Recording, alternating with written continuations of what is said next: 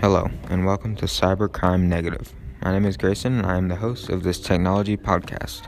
In this podcast, I'm going to focus on the negative effects of technology and how the world is becoming more dumb. CyberCrime Negative is a broadcast where I show you how we are evolving to become a technology-reliant society.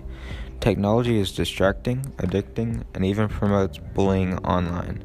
I am going to connect my topics with Ray Bradbury's Fahrenheit 451, and hopefully I can provide a link between reality and the book. Technology is very distracting. You're probably watching this while thinking about some sort of technology. It distracts students in classrooms and adults while driving. Harvard did a study called Technology and Student Distraction. They found 92% of college students use their phones during class to send text messages.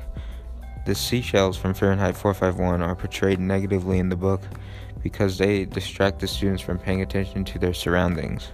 Many people these days don't think about how much time they really are spending on their phones. Addiction to technology is very prominent in some areas of the world.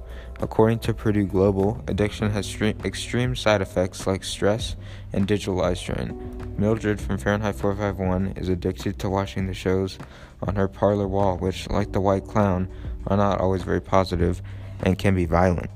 Most people feel pressured when they post online and are too scared to be judged by their peers. Bullying online is permanent, hard to notice by others, and most online bullies are persistent.